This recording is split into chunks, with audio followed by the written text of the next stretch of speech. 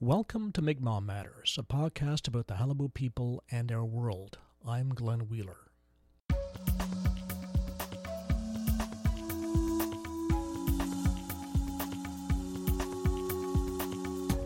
The first Europeans to visit our lands failed to appreciate the chief's influence over his people. The chief encouraged his community's custom of sharing everything.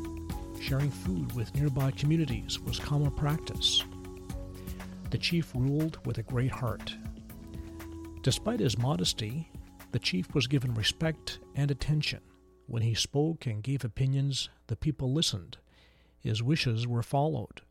When feasting, the chief and elders were seated in a place of honor and fed first. From BenoitFirstNation.ca, thanks to Jason Benoit. It's been another difficult week for Chief Brendan Mitchell and the Qalipu Band. Last Thursday night, the chief spoke to a meeting of hundreds of people at a forum organized by the Mi'kmaq First Nation Assembly of Newfoundland. There was both passion and pain in the room. People have been denied status in a system that appears arbitrary and unfair. Unfortunately, there were personal attacks on the chief and challenges to his integrity, which have been repeated on Facebook. Those attacks have sparked an intervention by respected Elder Calvin White. Writing on Facebook, Elder White stated, "Without fully understanding what Chief and Council have inherited, it is wrong to critique the people who are trying to correct the wrongs inflicted on our people. Creating stories from our imagination or assumptions is wrong. Calling names or attacking the people or the families of the people who signed this agreement will not get us anywhere."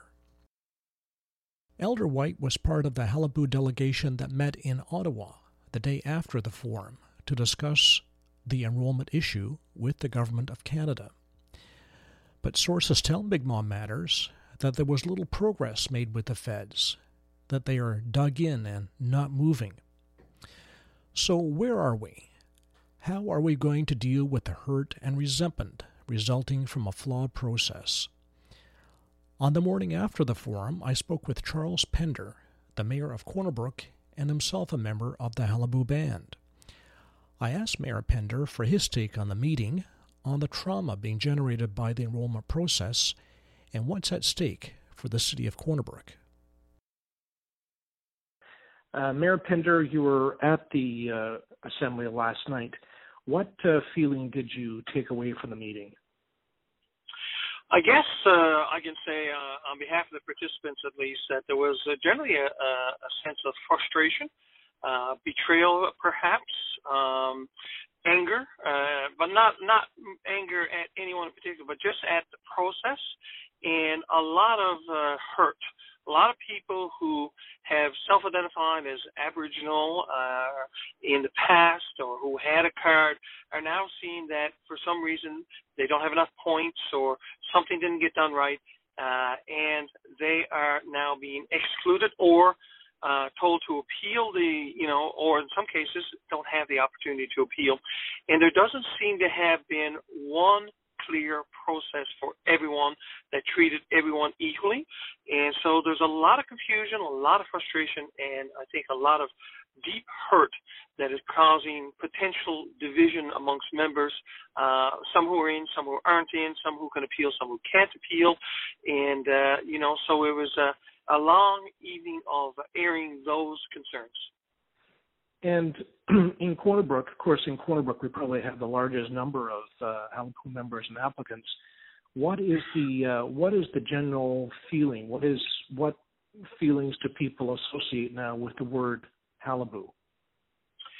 Yeah, it's hard to put my finger on it. The people at the meeting last night came from all over the region, some from even central Newfoundland.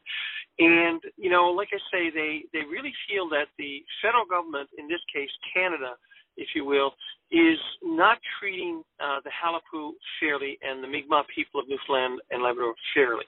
And I think that was the biggest feeling that was there, that there's some sort of betrayal. And, I heard people, and I said it myself, when the Qalipu was first formed and officially recognized by the federal government, there was this feeling of euphoria and this feeling of achievement that, for decades they have been fighting for this recognition. And they finally got it. And people who always thought of themselves as Aboriginal or Mi'kmaq, and even people who didn't, that came to discover their ancestry and who were excited about it and enthusiastic about it and wanted to learn more about it and participate, are all of a sudden being told, well, hang on now, we're not quite sure you're Aboriginal, or you're not good enough or Aboriginal enough to be registered as a non-status Indian, and so on. So, there's I think people are feeling deflated. There's a concern that the move forward has been stalled or halted until this process gets resolved, and that won't be before 2018. And, there's two sides, but, there was really I would say almost a consensus that the only way to fight this is through the courts, which, I kind of thought maybe there's a political will here, but, maybe the government of Canada feels that it's in a position, having signed these agreements, that it can't change it unless they're ordered to do so by a court. So, there's a whole lot of things in the air. I know Chief Brendan Mitchell is meeting in Ottawa today. He's bringing examples and very strong cases of some of the discrepancies that were experienced by members, and some of the stories we hear are just horrendous. And so it's. So let me ask you about that. He, as he said himself, he's previously brought many of these stories to the federal government, but as he said at the meeting, the federal government is not listening. So do you think the strategy hasn't worked thus far? So do we have any reason to believe the federal government is going to see the light, or are we caught in this strategy that hasn't paid off yet? It's very hard to tell at this point. I suppose we'll know more after the meetings today. But, I think the chief made a good point last night. Where's the minister? Where's Minister Bennett? How come she hasn't been to Western Newfoundland, to Corner Brook, to address the concerns of the people? Where are her representatives if she's not available? Where's the Prime Minister? And, if you're going to have a Prime Minister meeting with Indigenous peoples across this country and saying that his number one priority is the Indigenous peoples of this country, then where is the action that goes behind those words to see that this process gets clarified and that these issues get resolved fairly for all the members of the Mi'kmaq community? There were more than 100,000 applicants, and it may be, in a best case scenario, that some more people will be accepted, but there'll be still many people who will not get in. So do you think that we can ever solve the divisions that you referred to earlier? Is this are we stuck with a bit of a poison chalice now going forward with the Qalipu? Well, I think, you're going to see some people who, legitimately probably do not have a claim. And there's some comments there last night about people who have no Aboriginal ancestry who applied anyway. So, there's going to be some of that. But I think that anybody has the ancestry, and we talk about how many generations you go back and bloodlines and things like that. Anybody who has self-identified before a certain time and things like that, these people are being rejected, and that's where the concern is. Obviously, you're going to have people that don't merit it, never set foot in Newfoundland, didn't know anything about Mi'kmaq community or heritage or culture, and you can question some of those, obviously. But, if there's 60,000, there's 60,000. If there's 95,000, there's 95,000. How can any federal government or any legislation tell you that you are not who you are as a descendant of your forefathers? And I guess that's the crux of the issue. So what makes a person a Mi'kmaq? Is it not his ancestry and the people who went before him and their rights that are being passed on to you? And if we can resolve that and get a clear ruling, whether it's through negotiation with the federal government or through the court systems, at some point Canada has to step up to the plate and recognize these people. As we mentioned, Corner Brook proper, as a lot of Qalipu member and applicants, since the ban was established in 2011, what difference has it made to Corner Brook? I think the biggest thing you see is that a lot of people have been able to take advantage of both the medical benefits, which, we have a lot of people with, various diseases. Some of them are maybe genetic or whatever, but, things like diabetes and things, people who need constant care, especially with an aging population, who can now, with the assistance of the Halapu, afford this care. We see a lot of people, young people in particular, but, middle-aged people as well, who have been able to take advantage of the education fund to further their education and perhaps have an opportunity to attend post-secondary education, an opportunity that otherwise they may not have had. We see entrepreneurs who perhaps in the past may not have had an opportunity or the ability or the funds to start a business. We're seeing those businesses be created, those opportunities being put there for entrepreneurs to create a business and create wealth in this community. So we've seen the direct economic impact on one side, whether it be to each one of these funds that are out there to assist the Halapu members, but we've also seen a cultural revival, I guess, and the learnings that we see, the participation of the Halapu in our schools, in our post-secondary institutions, at all of our community events, whether it's even our winter carnival, and sharing the culture and things that we as, whether you're Mi'kmaq or not, Newfoundlanders have always participated in, and bring it to a different level and a different understanding of oneself and one's culture and one's past and one's identity. And I think those are tremendous attributes that the Halapu and the creation of the band have brought to not only Corner Brook, but to all of those communities who are, Mi'kmaq communities. I guess from the cultural aspect, there's been nothing in terms of adding to the cultural fabric of Corner Brook. There hasn't been anything maybe since the establishment of Grenfell College 40 years ago that's been as significant culturally for Corner Brook. It's been a major deal culturally.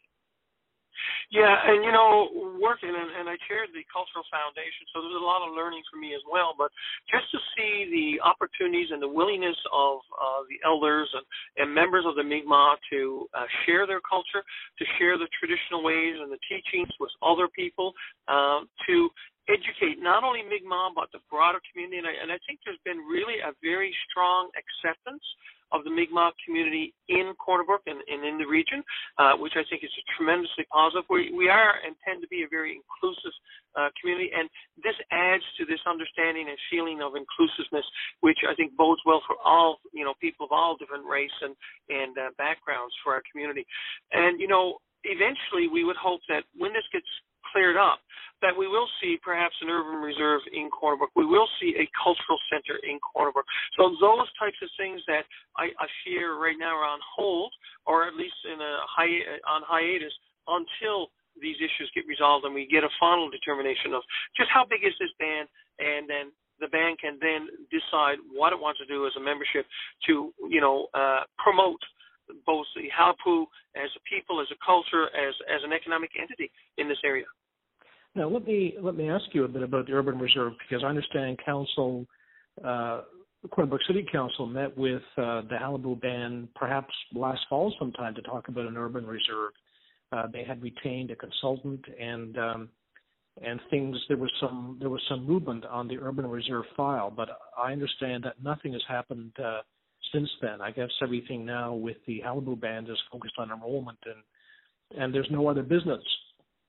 Yes, and that's unfortunate because, whether the city actually, we went down that road or not, we were, like I said, willing to sit down and open to discussing the possibilities, fully realizing that we don't have a very good understanding as a city and community of what an urban reserve would entail. So part of our discussions was to assign people inside the city of Corner Brook to meet with representatives of the Halapu and a consultant to lay out a roadmap to sort of say, okay, what is it we need to do? How do we prepare this? How do we understand this? How do we communicate with the broader community, both the business community and individuals, what exactly this urban reserve would be, could be, might be for the city of Corner Brook? What are the economic benefits? What are the potential hurdles that we have to overcome?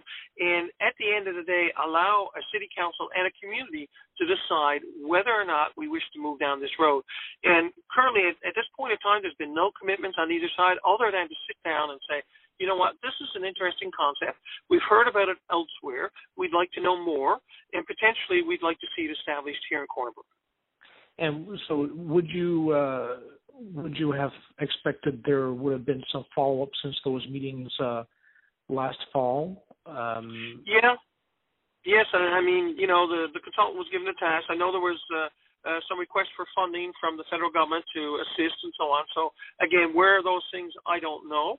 I haven't had an opportunity to discuss it with anyone at Halapu because of this recurrent theme every day about enrollment. And right now, I think, and rightfully so, the band leadership, the staff at the Halapu really is focused and must be focused on resolving these issues currently before they can move forward. Mayor Pender, thank you very much. My pleasure. Great talking with you. Charles Pender, Halapu member and mayor of the city of Corner Brook. Enrollment information meetings continue across Newfoundland into March. For those in the Toronto area, there is an information and support session on Thursday, March 2nd from 4:30 to 7:30 p.m. at Native Child and Family Services, 30 College Street in downtown Toronto. And that's it for the show. Thanks to Allison Baker for assistance here in the studio. Thanks also to Halapu artist Marcus Gauze for permission to use Celebration Time. Follow us on Twitter at Mi'kmaq Matters. That's MIQMAQ Matters. Check us out online, mi'kmaq-matters.blogspot.ca.